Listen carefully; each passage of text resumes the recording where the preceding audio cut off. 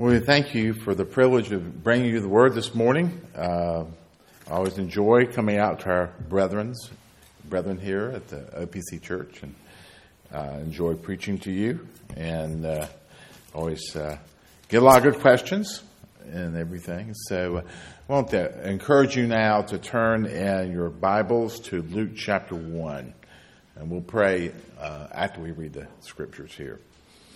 Luke chapter 1. And we'll start with verse 5. Let's stand as we read. I was talking to the elders beforehand and apologizing for the length of the passage. And they said, don't worry about it. We've had others like that too. So let's listen here, for this is God's word. In the days of Herod, the king of Judea, there was a priest named Zechariah of the division of Abijah. And he had a wife from the daughters of Aaron, and her name was Elizabeth. And they were both righteous before God, walking blamelessly in all the commandments and statutes of the Lord. But they had no children, because Elizabeth was barren. Both were advanced in years. Now, while he was serving as a priest before the Lord, when his division was on duty according to the custom of the priesthood, he was chosen by lot to enter the temple of the Lord and burn incense. And the whole multitude of the people were praying outside of the house, outside at the hour of incense.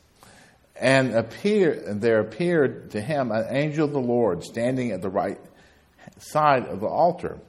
And Zechariah was troubled when he saw him, and fear fell upon him. And the angel said to him, "Do not be afraid, Zechariah, for your prayers have been heard, and your wife Elizabeth will bear you a son, and you shall call his name John.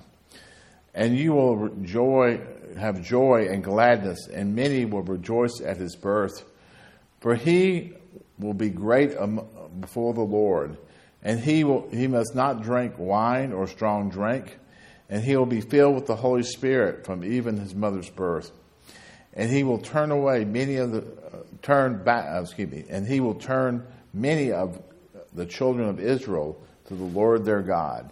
And he will go before him in the spirit and the power of Elijah, and turn the hearts of the fathers to the children, and the disobedient to the wisdom of the just, to make ready for the Lord a people prepared." And Zechariah said to the angel, "How shall I know this? For I am an old man, and my wife is advanced in years." And the angel answered him, "I am Gabriel. I stand in the presence of the Lord, and I was sent to speak to you and bring you this good news. And behold, you will not be able to, and behold, you will be silent and unable to speak until the day that these things take place, because you did not believe my words, which will be fulfilled at that time." And the people were waiting for Zechariah, and they were wondering as to delay in the temple. And when he came out, he was unable to speak to them, and they realized that he had seen a vision in the temple. And he kept making signs to them and remained mute. And when the time of service was ended, he went to his home. After these days, his wife Elizabeth conceived, and for 5 months she kept herself hidden, saying, "Thus the Lord has done for me in the days when he looked on me, to take away my reproach among the people." And now let's turn over to our next section of Scripture, which is found in John 1:57. Now the time came for Elizabeth to give birth, and she bore a son. And her neighbors and relatives heard that the Lord had shown great mercy to her, and they rejoiced with her. And on the 8th day they came to circumcise the child, and they would have called him Zechariah after his father. But his mother answered, "No, he shall be called John." And they said to her, "None of your relatives are called by that name." And they made signs to his father, inquiring what he wanted him to be called. And he asked for a writing tablet. He wrote, "His name is John." And they were all wondered. And immediately his mouth was opened and his tongue loosed, and he spoke, blessing God. And fear came upon all their neighbors, and all those things that were talked about through the whole hill country of Judea. And all who heard them laid them up in their hearts, saying, "What then shall this child be? For the hand of the Lord is with him." And his father Zechariah was filled with the Holy Spirit and prophesied, saying, "Blessed be the Lord God of Israel, for he has visited and redeemed his people. He has raised up a horn of salvation for us in the house of his servant David. He has spoken by the mouth of his holy prophets from old, that we should be saved from our enemies and from the hand of all who hate us, to show the mercy promised to our fathers, and to remember his holy covenant, the oath he swore to our father Abraham to grant us.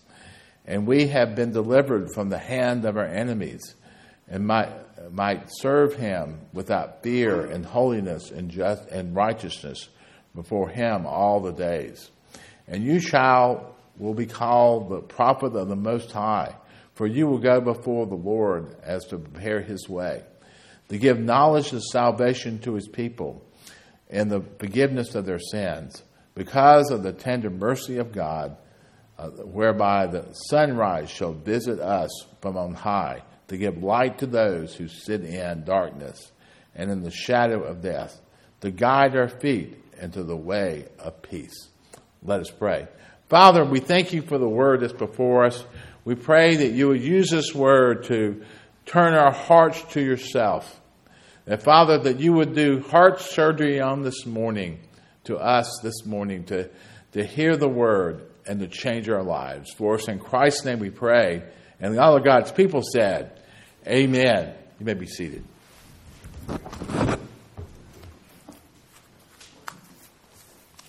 Let me get to my notes here.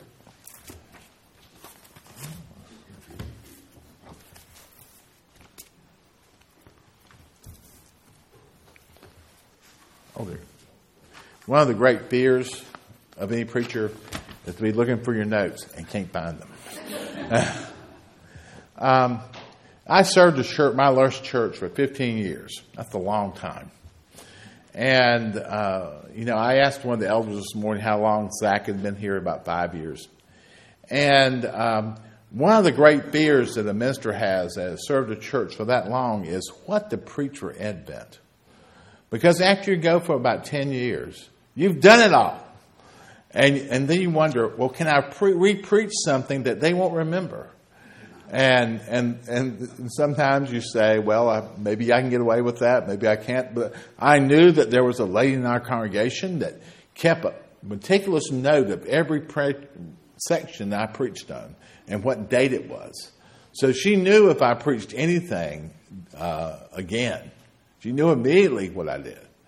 So I remember being in a group of ministers. We had a ministerial meeting one day, and one of the guys, I said, "Guys, are y'all having trouble?" Because they all had been in churches about the same time. "Are y'all having trouble coming to something different this year?" And they said, oh yeah. And the guy pulled up a book and said, "But I found this." And it was a book of sermons that John Calvin did on the songs of Christmas. And I said, there's no way I can be wrong on this one. And this is one of those sermons. It was well received by our congregation, because a song is a way to really purvey your heart. And here we hear the heart of Zechariah, someone that never thought he'd have a son, now has a son. And not only his son, he's been told his son's going to do well. We all hope that, all fathers here, all mothers, that your sons and daughters do well in life. But he's been told that this son will be the precursor to the Messiah. To the Messiah. And so let's dig into our passage this morning, and let's look at what God is teaching us. Let's look at that first passage that we read. the story of Zechariah and Elizabeth. And Zechariah and Elizabeth, in verse 5, we see that the Lord certainly has blessed them. They're a godly couple, but they have no children. And let me remind you, in that day and age, children were often seen as a reward or faithful service. And because the people didn't have a child, they would constantly wonder, what have we done wrong? Or why don't we have children? And an angel appeared to Zechariah. He was taking his turn to work in the temple. The angel appeared to him. Angel that's named Gabriel. We find that later in the passage, which means mighty of God. And also note this, that there are only two names of angels in the Bible: Michael and Gabriel. Okay, so this is important. This is an important angel that we have here. So he comes to Zechariah, and he tells Zechariah that he's going to have a child, and that his name will be John. That his birth will be accomplished with great joy, accompanied with great joy and celebration. Of course, an older couple not having a child. We have two friends back in a church that I first served in. They were both in the late 40s. They'd had children, thought everything was okay, and so one day both the wives became pregnant the same week at 49. At 49. Now those and the husbands, after they picked them off the floor, were ecstatic about this. But it's funny because both of the families, their oldest son had just completed boot camp, and now they're going to have a baby coming into the house. And so, but it was incredible to see the joy of that congregation as these two late in life children were born. I mean, to say that they partied doesn't tell what they went through. These kids were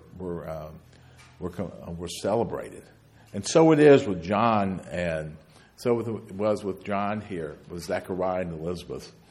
And it said that he would be great with the Lord, that he should not touch any wine or alcohol, and that he would be filled with the Holy Spirit from birth, and he will bring the people to the Lord. He will prepare a way, that we find later on in the passage, for the Messiah to come. You know, that's a lot to hear. You're in the temple, this angel's talking to you. He tells you all this wonderful news about the son you never thought you would have. And all of Zechariah could say was, I'm not sure about this. You know, we're old folks. We're not going to have children anymore. Our friends had uttered that same phrase about a year before: no more children. Yay, we're going to have a life. It's going to be fun. Yeah, not saying that children aren't fun, but you know what I'm talking about. So, and Gabriel looks at Zechariah and said, I'm the messenger of God. I serve in the presence of God, and I tell you something, you better listen. And so because you don't listen, you don't speak. So none of what was said could he tell anybody, at least in his own voice. Maybe he wrote it down, I don't know. But yet, sadly, this wonderful news, he couldn't tell anybody. See, Zechariah, in his unbelief, is unable to speak during the entire pregnancy. Unable to say anything. And so, as we look at that, we see the consequences of unbelief sometimes. A lack of trust in the Word of God can keep us from seeing His works and tell of His works. If you look back in 2 Kings 6:15, the story of Elisha and his servant, the king of Syria comes after Elisha, and his servant is afraid. The king's army is surrounding the town where they are, and Elisha is sitting there just biding his time. And the servant walks in and basically is panicking. Said, Elijah, what are we going to do? They're surrounding the town where everything is up. And Elisha looks at the servant and then prays. And he said, Lord, open this man's eyes so he can see what's around us. And instead of seeing the army of the Syrians, he also sees the army of God surrounding them, where the army of the Syrians cannot get into the town. So sometimes unbelief keeps us from seeing what's really there. Unbelief keeps us from seeing what is really there. And we are called to trust when the Lord calls us to serve. We often miss blessings due to this lack of trust. You see, Zechariah here was an important part of the plan. But him agreeing to it wasn't part of it. We often use this phrase in modern linguistics. Are you kidding me? Are you kidding me? Are you really kidding me? If it had been today, I'm sure that's what he would have said. And the angel says, no, I'm not kidding you. You're not speaking until the baby comes. And that's exactly what's happened here. That's exactly what happens. But Elijah's faith, all this happening is not depending on his faith. It depends on what God has called and said would happen. I've learned that over the years as a minister, moving up here and working with international students and doing things with internationals. I've learned that my faith can be very fragile. But yet, when God works, He works. It doesn't depend on my faith. Sometimes I just sit and watch. In fact, I was telling someone, a supporter the other day, he had said, what's the most amazing thing you ever seen? Is that I said, when people come to know the Lord, I didn't have anything to do with it. That I just provided the means, a Bible study. And one day, I have a Vietnamese friend who has just gotten married in Vietnam. And we were talking one day on Zoom. And I noticed he had started using these phrases instead of you, and he started using us. And I said, Tree, why are you calling, you're using like you belong to something? He said, well, I do. I said, I became a Christian a year ago. And I said, what? And he said, yeah, I became a Christian a year ago. And I was sitting there almost in my unbelief that he did. But as I look back, I could see it little by little as he came to know Christ. And we'll baptize him sometime in the next few months. So what we've seen, the story that has gone through this section here. And now we come to Zechariah's song. In verse 57, we had the story of the birth, John's birth, and the unleashing of the praise that Zechariah has for his newborn son. It says that the time came, the birth was done. People were partying about this. They were rejoicing at this. But they were going to name the son Zechariah after his father. And Elizabeth said, no, we're going to name him John. This must be a good Southern Israelite family. Because, in Southern families, we often name people the same name.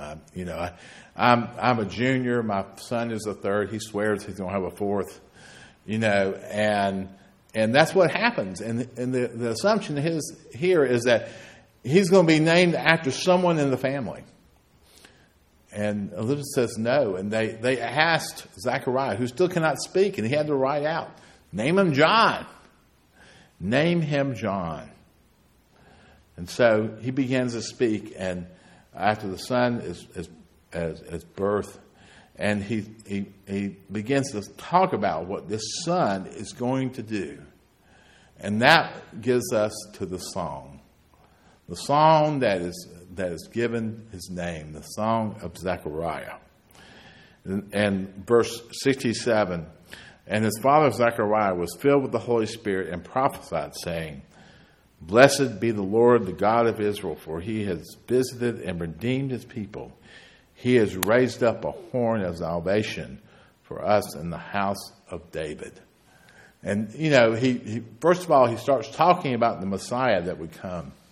That John would be the herald of this Messiah.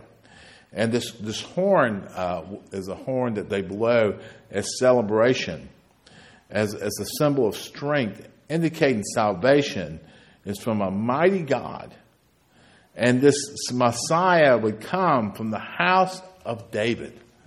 He would come from the house of David. And so his son will be the herald for this Messiah that would come to save his people. And what a rejoicing thing, when you have sons and daughters that do well. My son just got his master's. And I was the first person in my family to ever get a master's in its entire history. And so my son is the second one. And I'm so proud of him because, many of you know my son. He has cerebral palsy and some difficulty getting around. Yet he persevered and now has his master's. And so the same thing is with Zechariah and his son. The father giving, prophesying for his son, what the son will end up doing and what the son will be heralding to this world. And so what we've seen here is John's birth and the praise of what he would do, or the praise of the Messiah that would come. And that the promise would come, that Messiah would come before the Lord. And look with me in verse 70. As he spoke by the mouth of the holy prophets from the old. In other words, what is about to happen has been prophesied. What is about to happen has been prophesied through all the Old Testament. Let me run through a few things here. In Deuteronomy 18, the Lord will raise up a prophet that would be a Messiah. In Psalm 110, he'll be a ruler and a priest.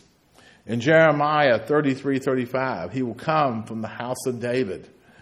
In Daniel 7:13, he will have an everlasting kingdom. And all these things are just some of the things that were prophesied about what the Messiah would do and what he would be. And this Messiah would come and he would be true to his word. He would be true to his word. Let me go back and read that same section. As he spoke by the mouth of the holy prophets from old, and we should be saved from our enemies and from the hand of all who hate us, to show mercy, the mercy promised to our fathers, and remember his holy covenant. In other words, this is the fulfillment of the covenant of God. This is the Messiah that was promised, that would come, and came. And his name, of course, we know as Jesus. The Messiah that has come and has brought all the promises. Now, look at some of the things he says here that is the mercy promise. In other words, we're promised mercy. We were talking about that word one day in the office and about what mercy really means. And how we shouldn't be ashamed asking for mercy. Because that's what God provides. He has provided the way for mercy for us. And that is Jesus, his son. And he has sent him for that very reason. The reason that we do Advent, the reason that we celebrate his birth, is the fact that he has brought mercy to those who would be unmerciful. He has brought mercy to us, that we can live a life of forgiven sinners. And we have received mercy. And because we have received mercy, we extend mercy to others. We extend mercies to others.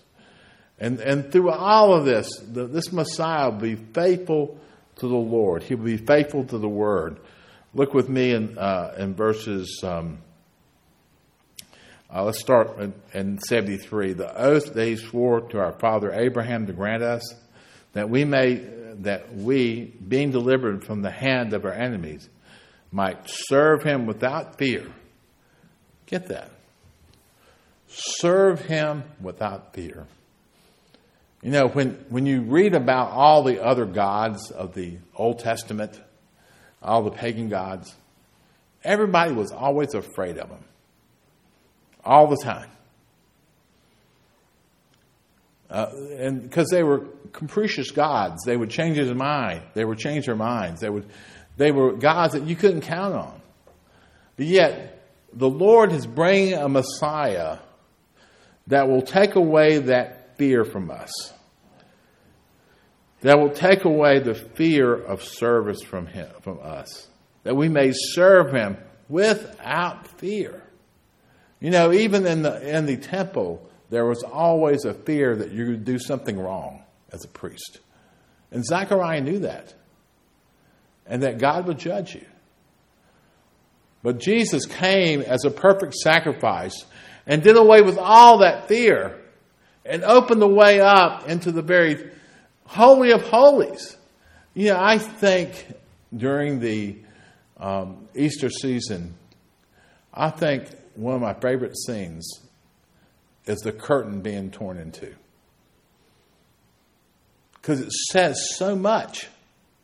It says that suddenly a place that we could not go because of our sin, but because of Jesus, we can boldly go forth. I always wondered what they did with the temple. I mean, with the curtain in the temple at that time. And when I go to heaven, I'm going to ask. Yeah, and because what did they do? Well, I guess they sewed it back up. But suddenly the way was open for the people who know Jesus to walk through boldly into the presence of the Almighty God. That doesn't cause chills to come up on your spine. I don't know what else will. Here, we can serve him without fear. Without fear. And that he will provide a way for us to be holy and righteous. I don't know about you. When I think of holiness, I often don't think of myself. You know, I think of somebody else. My wife and I are going to London in January. It's a belated 30-year anniversary trip that COVID got 2 years ago. And we're going to spend 10 days in London. And we're going to go out and visit a gentleman by the name of Christopher Catherwood. And Christopher is an author. He ended up marrying my former InterVarsity staff worker from our days at Winthrop College years and years and years ago. And she's dead. She died of Parkinson's disease a few years ago. And I contacted him. I said, I would love to meet you. He said, well, he teaches at Cambridge. He said, come on out to Cambridge and I'll show you around. And so it's so neat that I'm going to meet this guy. But not only this, for those of y'all who know this guy's name, ever heard of a guy named Martin Lloyd-Jones?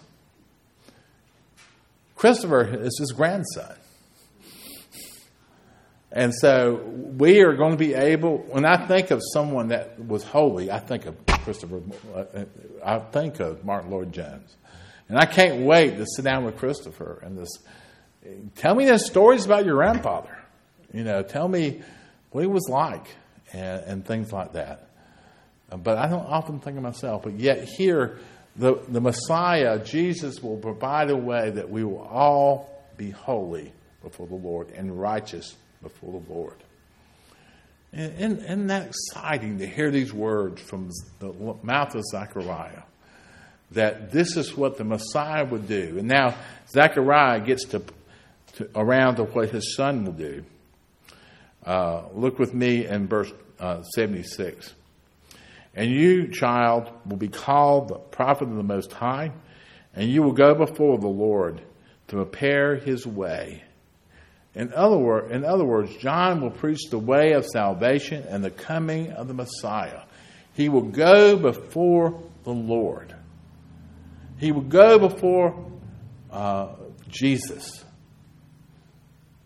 And they will meet, but only briefly.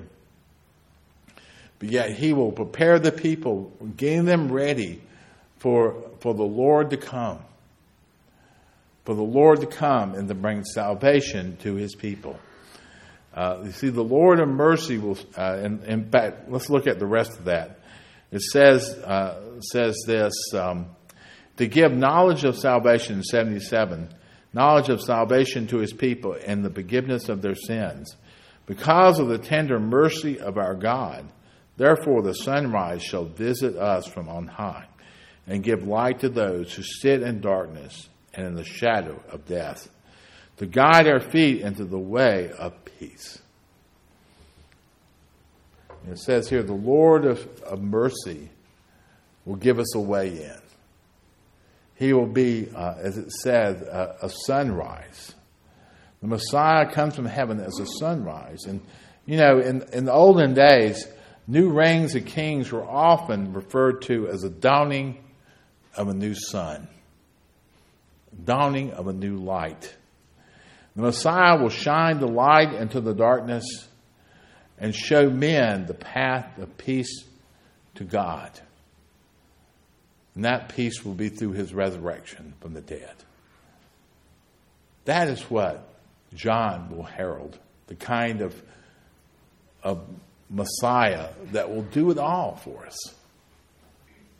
It's Jesus plus nothing, guys. He will do it all for us. Now, how do I apply all this? And I promised to give the people coming behind us some time to get in here and everything. So let me begin the close here. First application point. We need to realize that the first Advent has come, and we are the heralds of the second Advent. Guys, in every church meeting, we should always end it, come quickly, Lord Jesus. Come quickly, Lord Jesus. Because we're the heralds of the second Advent. The church is there for that, to point to people, said that Jesus has come, but yet he will come again. And you should set your accounts right, because he is coming again. So we're the heralds of the second Advent. Just like John was the heralds of the first, we are the heralds of the second. Secondly, this is a great time to show others how Jesus fulfilled the scriptures in his first Advent. By what? By yourself. You know, Christmas is a great time of year. But the real meaning of Christmas can get lost in all the stuff, all the celebration. And we need to tell people the fact that Christmas lives in us every day. Every day. All the time. We carry Christmas with us because we carry the Messiah with us. The Messiah that came, the Messiah that was prophesied here. And he came, and because he came, we are different. So wherever you go this Christmas season, never think that Christmas is not coming with you. That's only secular stuff. As long as you're there, the true meaning of Christmas is there. Get that, guys. Get that idea around everything. And finally, Christ is truly our rising sun, so that we can show others our light. A friend of mine, James Ward, the Christian songwriter, wrote a song called Morning Sun. And Jim used to work in a church in Chattanooga, was thinking about a song that he could teach children to sing. For Easter. He came up with this song called Morning Sun. And the PCA hymn, Trinity hymn book is there. It's there. He wrote it back in, I think, 1977. And the refrain goes like this: rising like the morning sun, giving hope to everyone who knows him. Praise the Lord, his work is done. Jesus is our morning sun. In our last thing, he talks about whereby the sunrise shall visit us from on high. So the sunrise has been with us, guys. Everywhere we go, the light goes with us. But Jesus is the light of the world. And he goes before us as the light. Never take a bowl and put over the light, but always let it shine forth, especially this time of year. Greatest time of year to introduce people to Jesus. When I was working in another church, my first church, we had a Christmas Eve service. And believe it or not, over a 10-year period, we had more people come to Christ in that service than any other service, than the New Year's Eve service. And why? Because everything was laid back, stripped away, and all they see was Jesus coming and why he came. Let's pray. Lord, we thank you for this word. We thank you that you're with us, Lord, in whatever we do. And we pray, Lord, that as you continue to be with us, we pray that we would take that morning sun out to all those around us. For us in Christ's name we pray. Amen.